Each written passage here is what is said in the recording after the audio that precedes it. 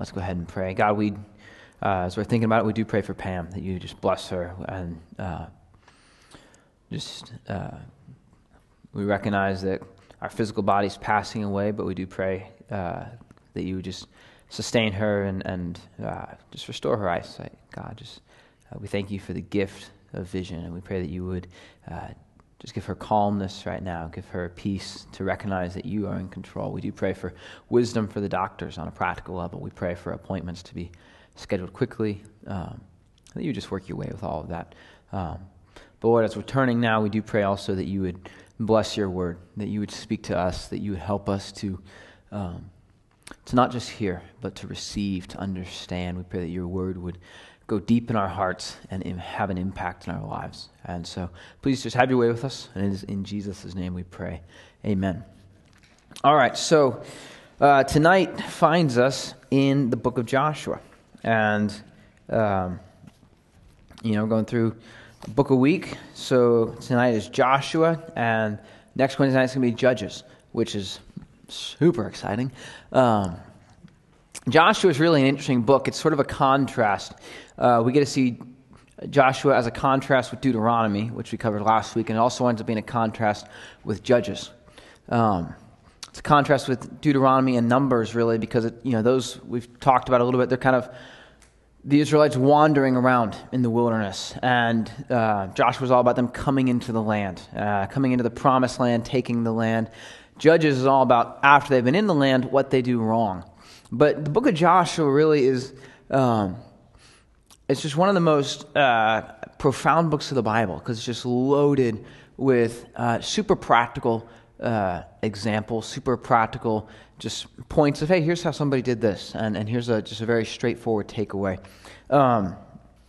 So, for the historical context, book of Joshua takes place after Moses has died. The Israelites had wandered around the wilderness for 40 years before going into the promised land. Joshua opens up right as the Lord says, okay, it's time to go. It's time to move out. And it's an exciting book because it's really the greatest point of spiritual victory in Israel's history. And there's really no other point, even during the time of David and Solomon, even during the time of Josiah and Hezekiah, there's always these undercurrents of, hey, this is great, but there's something going on. The water's not clear. And Joshua is just this, it's that moment when the person you've been rooting for is on a roll. Or if you're a sports person, the sports team, they've been losing for years, and now they're really winning, and this is their year. And that's kind of where Joshua is for the nation of Israel. And so it's just a really exciting book. It's an encouraging book because we're going to watch Israel walk in victory. And there's a lot of ways to glean insights from the book of Joshua. You can, if you want to, you can almost read the entire book as a type of an allegory, and for what is it like to live the Christian life. But we don't want to just do that because it is a historical narrative. All right, the book of Joshua is literal history, and so we want to look at it and say, okay, this is literal history. This is God telling us, here's what happened.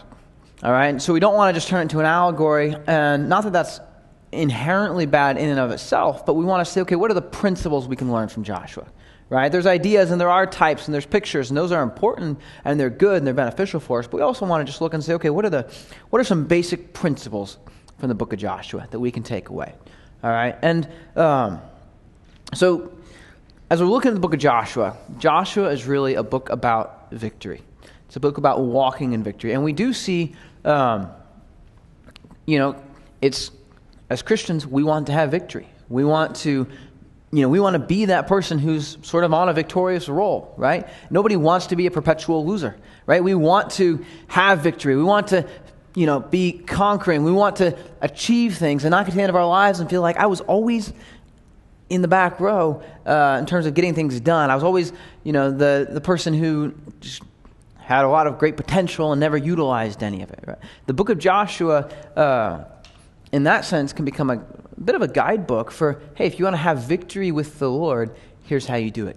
And so, as we're looking at Israel going into the promised land, we're always trying to balance, and we'll be doing it a lot tonight, that historical side and that just straight up application side. So, crossing into the promised land is a picture for us of a victorious Christian life. And and you kind of have to stop there because throughout history, a lot of the church has taken the promised land to be symbolic of heaven, right? It's like, oh, when I get to the promised land, and on Jordan's stormy banks I stand and cast a wistful eye, and we've put it in songs, we've put it in books, and really it's not a great picture of heaven, because once they cross into the promised land, they're still going to make mistakes, and they're still going to have wars to fight, and they're still going to occasionally get defeated. And so they're still in this process of hearing from the Lord and walking in obedience and correcting course when they make mistakes. And so in that sense, that's not what heaven's going to be like. Okay? In heaven, we will be in our glorified bodies. We'll be in a place of perfect unity with the Lord. And so the promised land is a picture for us of the promised land that we can have. It's the promised life that we can have in Christ. All right? So that's what we're looking at. And so the book of Joshua divides pretty neatly into roughly 3 sections, if you're trying to break the book up in your mind. So the first section is going to be all about them entering the land. The second section is going to be all about them conquering the land, and the third section is all about them dividing the land. And, it might be important to kind of stop and step back and say, why are they going into the land in the first place? Because as you read through the Old Testament, you could look at this and say, wow, God's being a little harsh on the Canaanites here. Right? I mean, they're doing life, and the Israelites come in out of the blue and start committing genocide. And you can look at that and say, wow, God is this totalitarian, dictator, harsh, oppressive guy. And to understand that, the Lord actually explains that. The Lord anticipates that. And so he writes it for us. And he tells the Israelites, you're not going to go into the land and conquer it because you're so awesome. He said, let's get this very clear. You are not taking the land because of your righteousness, because your righteousness is awful, right? And then even in that, right, we see that if we have any victory in our life, it's not because we're awesome, because we're not. It's because of something else. It's because of the goodness of God, right? But the Lord says, the reason you're going into the land is because of the wickedness of the nations who are already there. When the Lord made the promise to Abraham, this is back about 400 years prior, the Lord tells Abraham, your children, your descendants are going to be oppressed in a foreign land for 400 years before they get to go into the promised land. Because I should have marked it, and you would think that I would have, but I completely forgot to mark it. So give me just a half a second. The Lord tells them they'll be oppressed for 400 years because the iniquity of the Amorites is not yet complete. The Lord says there's a people group in the promised land who have not yet maxed out their sinful potential, and I'm giving them a chance for grace. Okay? I'm going to give them 400 years. And if you read this straight up, then most likely every other Canaanite group had already hit their full potential. Right? They had hit that point where every person who was going to repent had repented or whatever, and the Lord knew these guys, all these other tribes absolutely have to go. The Amorites aren't quite there yet. And I'm going to give 400 years for them. So don't look at Israel coming into the promised land as this overarching genocide. Look at it as it's the grace of God. Right? He extended an extra 4 centuries to these people. But in his sovereignty, he knows there's this point where, hey, you know what? They have sold themselves so far into sin that they are not going to be drawn out. And even in that, as we look at that, we see pictures throughout. There are occasionally individuals who do come out of that, right? Rahab being the most prominent one in the book of Joshua. She's a prostitute in the city of Jericho who decides to put her faith in the Lord. And so the Lord takes her out of the Canaanite land, out of the Canaanite system, and she becomes part of the nation of Israel. She winds up being in the genealogy of Jesus Christ. So that's the overall picture is Israel's getting ready to enter the land because God has promised them. So the part 1 is all about entering the land. It's really all about preparing for victory. And I love the way it opens up. It says, now it came about, chapter 1, verse 1, after the death of Moses, the servant of the Lord, that the Lord spoke to Joshua, the son of Nun, Moses' servant, saying, Moses, my servant, is dead. You got to love the way the Lord just never beats around the bush, right? Joshua finds himself the leader of 2 million people. He's in charge of telling people, here's where the Lord said to go. Here's what the Lord said to do. And the Lord comes to Joshua and says, hey, I want you to remember something. Moses is dead. Right? And that's important because Joshua cannot operate according to Moses' system because it's going to be a completely different system. Moses led the people through 40 years of wandering. God does not want Joshua to lead the people through wandering. God wants Joshua to lead the people in victory. So God says, we're not doing this Moses' way. We're not doing this, Moses was serving the Lord in his way, in his time, but God says, I'm doing something with you right now. And you need to not get stuck in, well, Moses always did it this way, because Moses is dead. So Moses is dead. And then God tells Joshua 3 times in the first paragraph. He says, be strong and courageous, for you shall give this people possession of the land. Only be strong and very courageous. And then verse 9, be strong and courageous. So it would appear that Joshua needed to be reminded to be strong and courageous.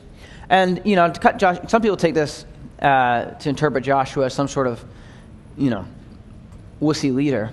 But I think if anybody suddenly finds themselves leader of 2 million people, and your job is to go in and conquer thousands of square miles of territory, you'd probably be a little bit, apprehensive. There'd be a little bit like, I could use some encouragement. So the Lord tells them, hey, you be strong, you be courageous. My word shouldn't depart from you. You stay focused, you stay on mission. We're getting ready to go into victory. All right? So as we're looking at this and saying, what are the principles? What are things that the Lord finds important in preparing for victory? Well, evidently the Lord finds being strong and courageous an important step in preparing for victory. So he wants them to be strong and courageous. The next thing they have to do is they actually have to cross the Jordan River. The Jordan River was the barrier between where they were at and the Promised Land. They had to cross the river, and it's a lot like the crossing of the Red Sea. It's a little different, but the Lord rolls the water back, and the people cross on dry land. So how do they get into the land? They go into the land. And that, it sounds obvious, but so often we're trying to figure out, how do I achieve victory? How do you get this done? How do you walk in victory? Well, oftentimes the most effective way to walk in victory is to walk in victory, right? And there's this, sometimes we want the Lord to drop the answer in our lap, and sometimes the Lord says, hey, why don't you walk across the river? As soon as you set foot in the water rolls back, and you walk through on dry land, but you had to put your foot in the water. So the Lord tells them to be strong and courageous. The Lord tells them to cross the Jordan River. Now they are in the Promised Land. Okay, now they had a little bit of a protective border by virtue of the river. So there's all these enemies on the other side that they're getting ready to go in and conquer. The Lord says, all right, go across. I want you to conquer the land. All right, so they all cross. The Lord says, all right, now I want you to take up 12 stones. You're going to build a monument to remind you of what I did here. And that's an important step. We talked about this last week. We always look back to the faithfulness of God, but we always look back for the sake of looking forward. We always look back to remind ourselves of the faithfulness of God in the past so we can be reminded of the faithfulness of God right now. So the Lord says, I want you to have a memorial to remember this is what the Lord did. And then he says something really interesting. He says, I want you to circumcise every man in the entire nation. Now, without getting too awkward, circumcision is not a great thing to do right before you go to battle. And if you're going to do it, it would have been much more practical to do it on the other side of the Jordan. Because basically, they now cross the Jordan and they weaken themselves. They incapacitate themselves for several days. Right? Now they're vulnerable. And circumcision is, again, one of those pictures that very consistently throughout Scripture is a type of cutting away the flesh, cutting away the sin in our lives, cutting away, all the things that are holding us back. And again, without getting too awkward, it's pretty private, right? So they have to deal with the private issues in their lives. And so if we want to walk in victory, right? When the Lord tells us to cross the Jordan, we cross the Jordan. When the Lord says you get rid of the sin in your life, we got to get rid of the sin in our lives. And, and again, whenever you talk about sin, there's always the Lord's grace. And there's a difference between stumbling in sin and choosing to walk in sin. But we have to be willing to cut away the sin in our lives if we're preparing for victory. If we want to say, I'm ready to walk in victory with the Lord, you can't walk in 95% victory. And we'll actually, as we go on, we'll see that illustrated even better. So that's part one. That's all about preparing for victory. Part two is conquering the land. It's walking in victory. So chapter 6 is really the first part of that. It's really going to run from chapter 6 through chapter 14. Chapter 6 is the story of the fall of Jericho. And it's probably the most famous story in the book of Joshua, where the Lord tells Joshua, Jericho's the first city you're going to conquer. I want you to take all of the Israelites, you march around the city once, and go home. And we're going to do it 6 days. And on the seventh day, you're going to march around the city 7 times, and then you're going to all shout, and the walls will fall down. And we read it, we're American Christians. We read it. If you grew up in the church, you've heard it since you were a very young person. It's a story that we know really well. But do you ever stop to think about how stupid it is as a military plan? Right? What a great idea. We'll just shout, and rocks will come apart. I mean, it really isn't, it's, militarily speaking, it's not a bad plan. It's not a plan, right? Yelling at walls is not how you knock them over. And people have tried to, a lot of liberal scholars, as they try and rationalize the Bible, it's, well, maybe they hit the perfect, sound frequency, kind of like when the opera singer can break glass, you get enough people yelling all at once and the walls all exploded.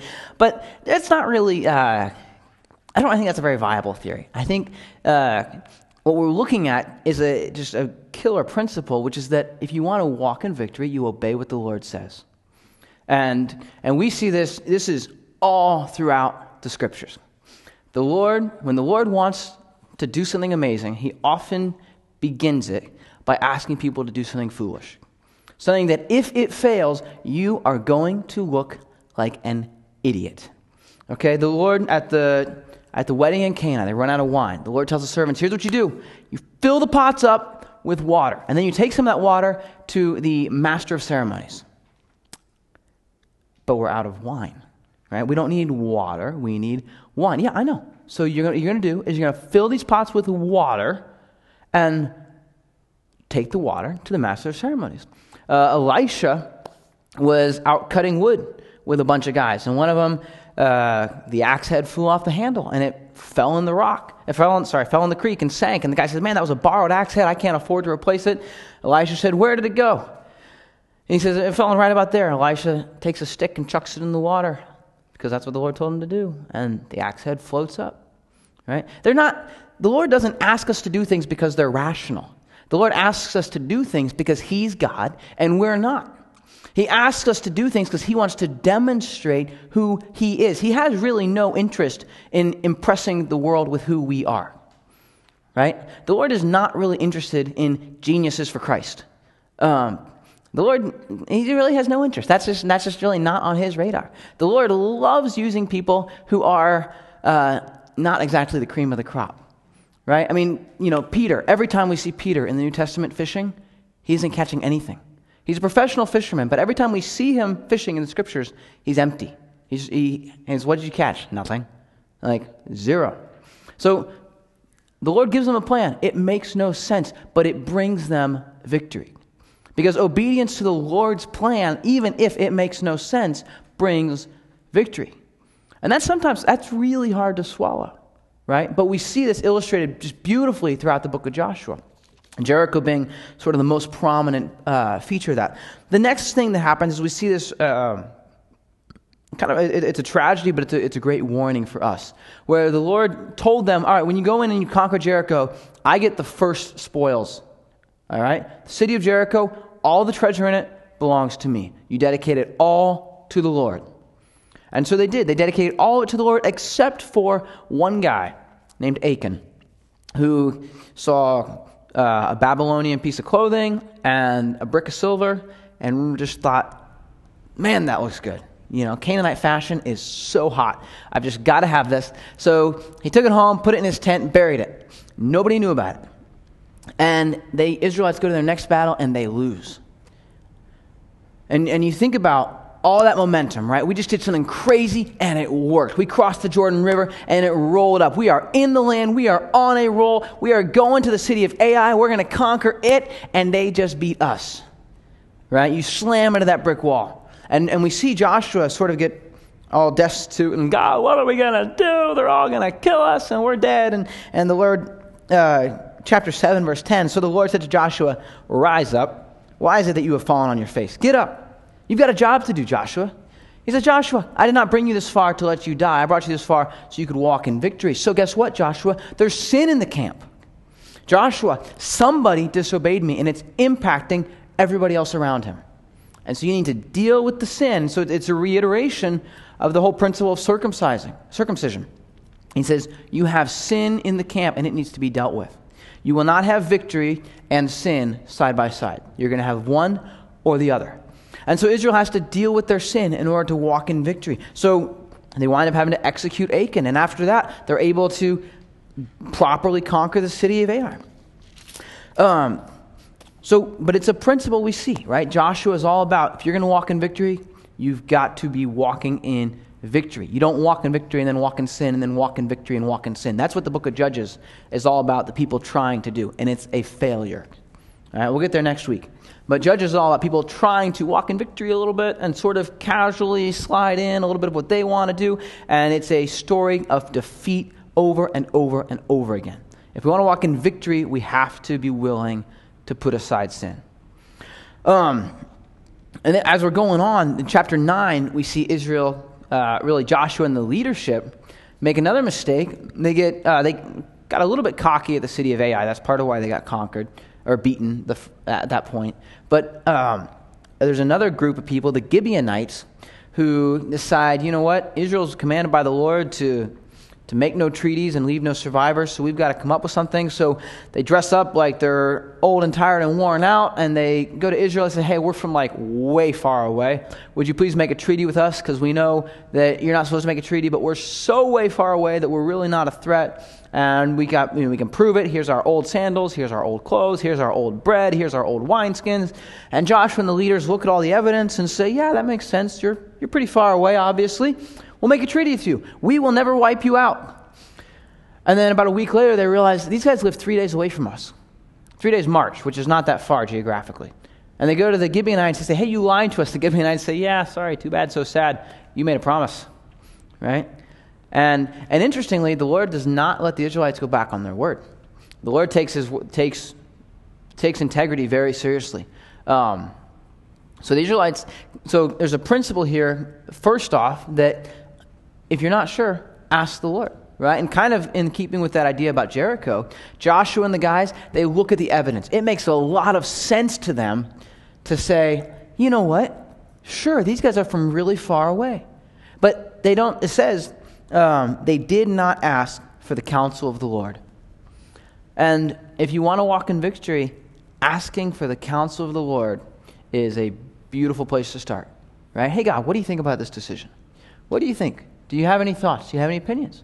Asking for the counsel of the Lord, seeking for the counsel of the Lord in the Word, in the fellowship of other believers, in the prompting of the Holy Spirit, right? The Lord is happy the Lord gives us a promise, an absolute promise, that the person who asks for wisdom will get wisdom.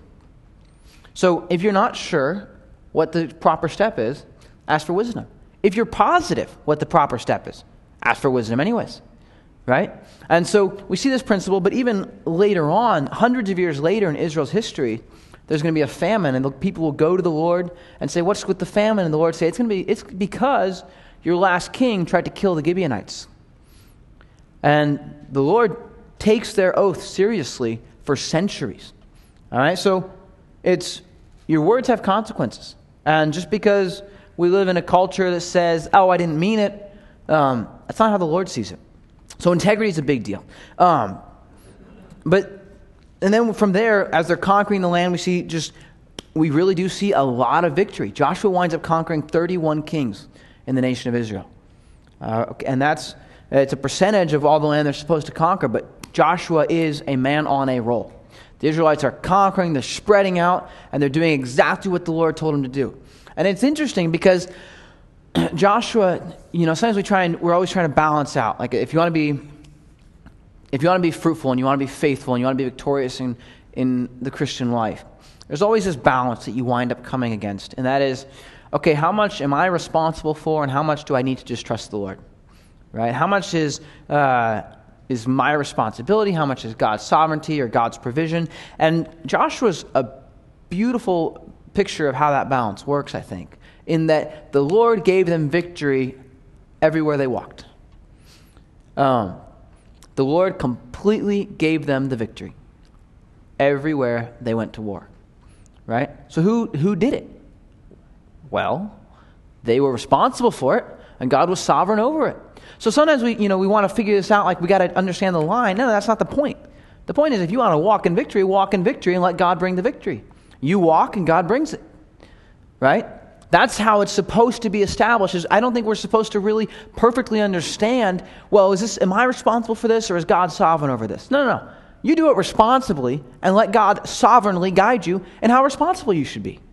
So Joshua conquers the land. He's conquering the land. And that takes us up to part 3, which is chapters 15 through 24, which is where they divide the land. So there's 12 tribes in the nation of Israel. There's actually, technically there's 13, because the tribe of Joseph is split into 2 tribes, Ephraim and Manasseh. But as they counted out, they still would always call it the 12 tribes, because you had really the 2 tribes from Joseph, but the tribe of Levi, because they became the priest, didn't get a territorial inheritance. Okay, so you still had 12 tribes dividing up the land. So what happens is Joshua says, okay guys, we've conquered a pretty good chunk. There's still a lot to go.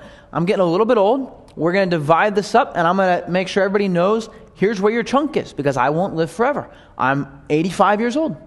It's just kind of a practical reality that we need to have a little bit of plan in place. So they divide the land. They sort it out by lot. They go, they measure it off, sort of survey it out, and then cast lots for it to decide, okay, who goes where and which territory belongs to which person. And really, it's a little bit tedious reading, frankly, in that chunk of the book of Joshua. But it is important in the sense that the Lord is establishing, hey, this is where my people belong. This is the land that I am giving my people. And so we see Joshua divide up the land. And then from there, we see just a couple other things as we're wrapping up. And one is, actually, I'm gonna just back up, because I completely skipped a little thought in my notes. And you guys will all forgive me, I hope. So when they're conquering the land, there's one last thought, which is the example of Caleb. And it's just really a great picture to sort of wrap up the idea of conquering the land. If you remember, when the Israelites were first going to go into the land, when Moses was going to lead them, Moses sent the 12 spies in. They came back. 10 of them said, there's no way we can conquer it. 2 of them said, the Lord's on our side, right? We can walk in this victoriously. Those 2 were Joshua and Caleb. And when all the other Israelites said, there's absolutely no way we can do this, we refuse to obey the word of the Lord, God said, okay, fine. None of you are going to go into the land except for Joshua and Caleb. Joshua and Caleb had to wander in the desert for 40 years, just like everybody else. But they had a promise from God that they were going to make it into the promised land, right? So they're both in their 80s at this point. The Lord has sustained them physically to where they can still go into the land. But Joshua's wrapping up the land. He's parceling it out. And Caleb comes up to Joshua and he says, hey, I've got a request. You remember that one city when we were all spying out the land where the Anakim were? And the Anakim were a group of giants. So he says, hey, that was kind of the specific city that really freaked out all the spies. That was the idea that there were giants in the land is really what made them bring back the bad report. Can I have that city? I'd like it. I'd like to go take it, if that's okay. And Joshua said, he says, I'm only 85, right? Can I have that city? And, I think the Lord just might give it to me. I'm going to walk responsibly and see what the Lord does in his sovereignty. So can I have that city? And Joshua says, sure. Right? So Caleb says, all right, I'm going. Who's coming with me? First guy to join up can marry my daughter if he wants, right? So it's like everybody's like, great plan, let's go. So Caleb goes. Caleb takes the city. As an 85-year-old dude, Caleb marches uphill to this city and takes it, right? And so and I just love that picture of that idea of walking in victory, right? When do you stop walking in victory? When you're 86, right? Caleb's 85 years old. He says, I think God still wants to do something. And I'm not positive what it is. He doesn't say, I'm not claiming it in faith. He just says, it might be that when the Lord said he'd give us this land, that he meant that he'd be okay giving me this city. And I just would like to see what the Lord wants to do. So I'm going to just walk in obedience. I'm going to try and walk in victory. I'm going to go for it, right? Serving the Lord has no age cap. There is no point at which you tap out of the Lord's army, right? Caleb's 85, and he's still going strong. So anyways, now that I got that thought, we can go back to part 3, where he's dividing up the land. So they divide up the land, and then we see chapter 22, we see this interesting thing. And if you remember from 2 weeks ago, we were in the book of Numbers, and 3 of the tribes came up to Moses and they said, hey, well, 2.5 of the tribes came up to Moses and said, hey, I know we're not in the promised land yet, but this land here is pretty awesome, so if it's okay with you, we'd rather just stay here, right? We'd rather not go into the promised land. And we talked about it a little bit then, so we're not going to go too far into that idea, but Moses lets them. The Lord and Moses and Joshua here say, if you guys don't want to go into the promised land, you don't have to go into the promised land. Nobody's forcing you to go into the promised land. But you do have a responsibility to your other Israeli brethren. You need to go in and fight with them for their territory, and then you can come back. They say, okay, great, thank you. And so, we don't have time. There's a ton of application there in terms of you can walk right up to the edge of victory and stop, right? You can choose, I'm not going to serve the Lord anymore. And the Lord will let you stop, but you will sell yourself short. But anyways, so these tribes who came over to fight with the Israelites are now going back home. And they go back home, they cross back over the Jordan, and they build an altar. And the other Israelites hear about it, and they panic, and they're ready to go to war, because they think, these 2.5 tribes, they're branching off already, they're starting their own pagan religion, we've got to deal with this right now, we're not going to let any sin in the camp, we learned our lesson last time. So they all get ready to go to war with the 2.5 tribes, and the 2.5 tribes say, no, wait, you completely misunderstood. We're not going to sacrifice anything on the altar. The altar is just a memorial. It's a symbol for us. Because we thought, down the road, your descendants might think that our descendants aren't really part of Israel. And they might try and distance themselves from us. So we need a symbol, a sort of an anchor point, to remind us and you guys that we're still part of Israel.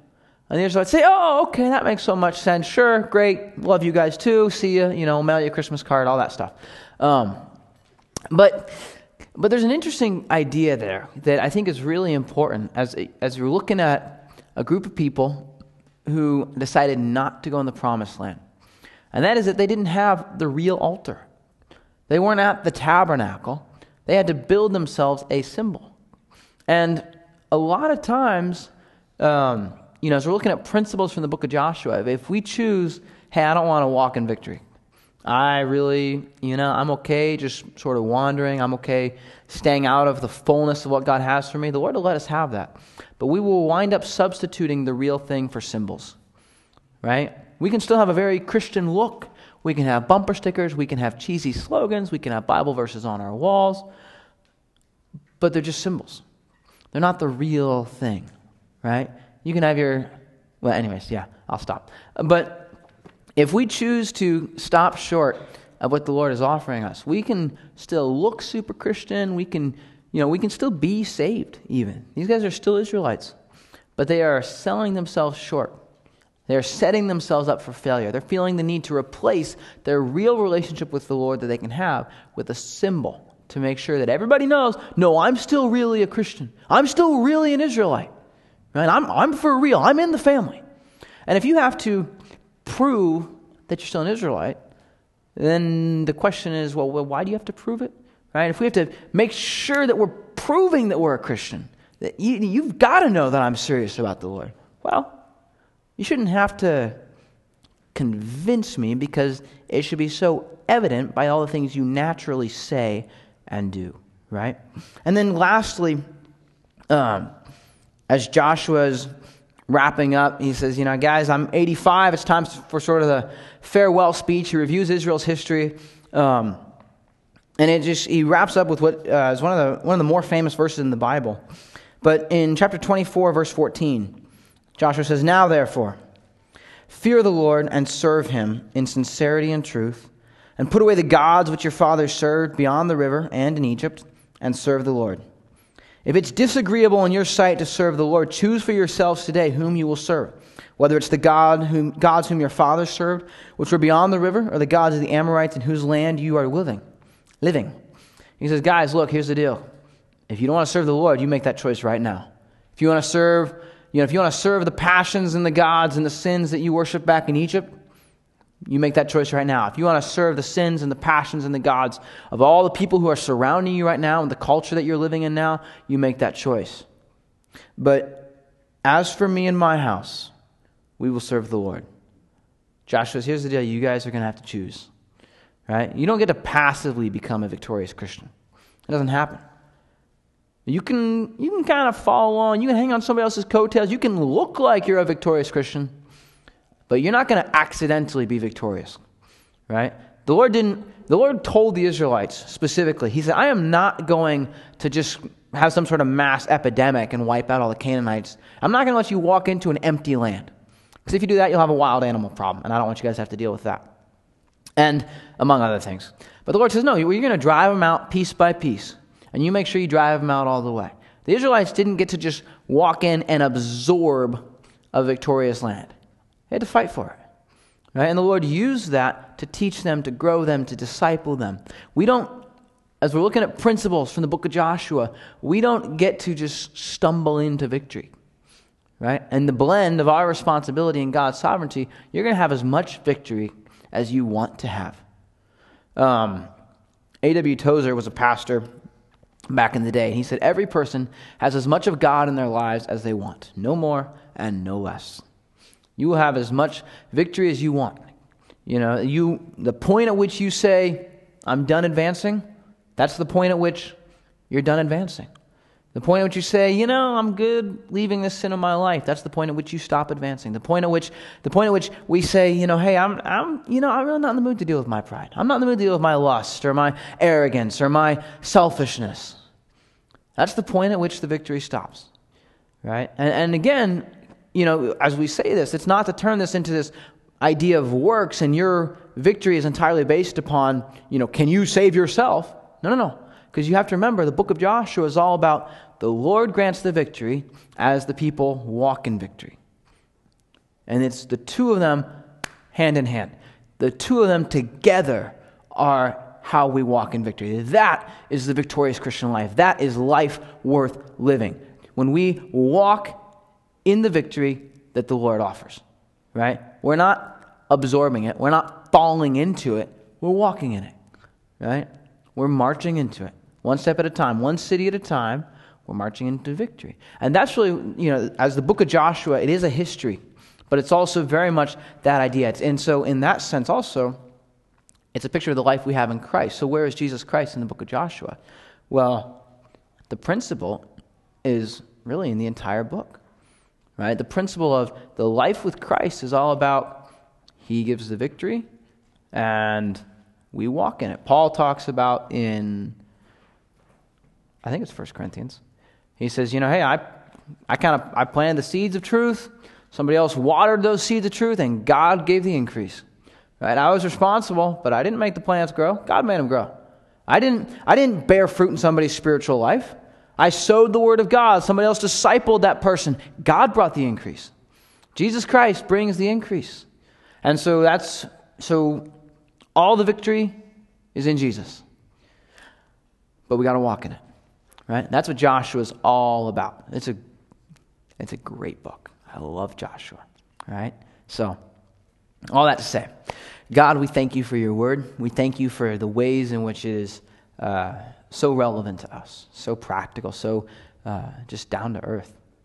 We pray that you would help us to really, truly learn the principles, to not just hear them, but to apply them. I pray that we would walk in victory, that we would be individuals, that we would be a church, that we would be a community of people who are victoriously stepping out and into what you're calling us to. God, I pray that none of us would hold back. I pray that we would remove the sin in our lives by the power of your Spirit, by your grace. I pray that we'd be a holy people, walking in the victory that you have offered us, in the victory that's fully ours through Jesus Christ. And it is in your name that we pray. Amen.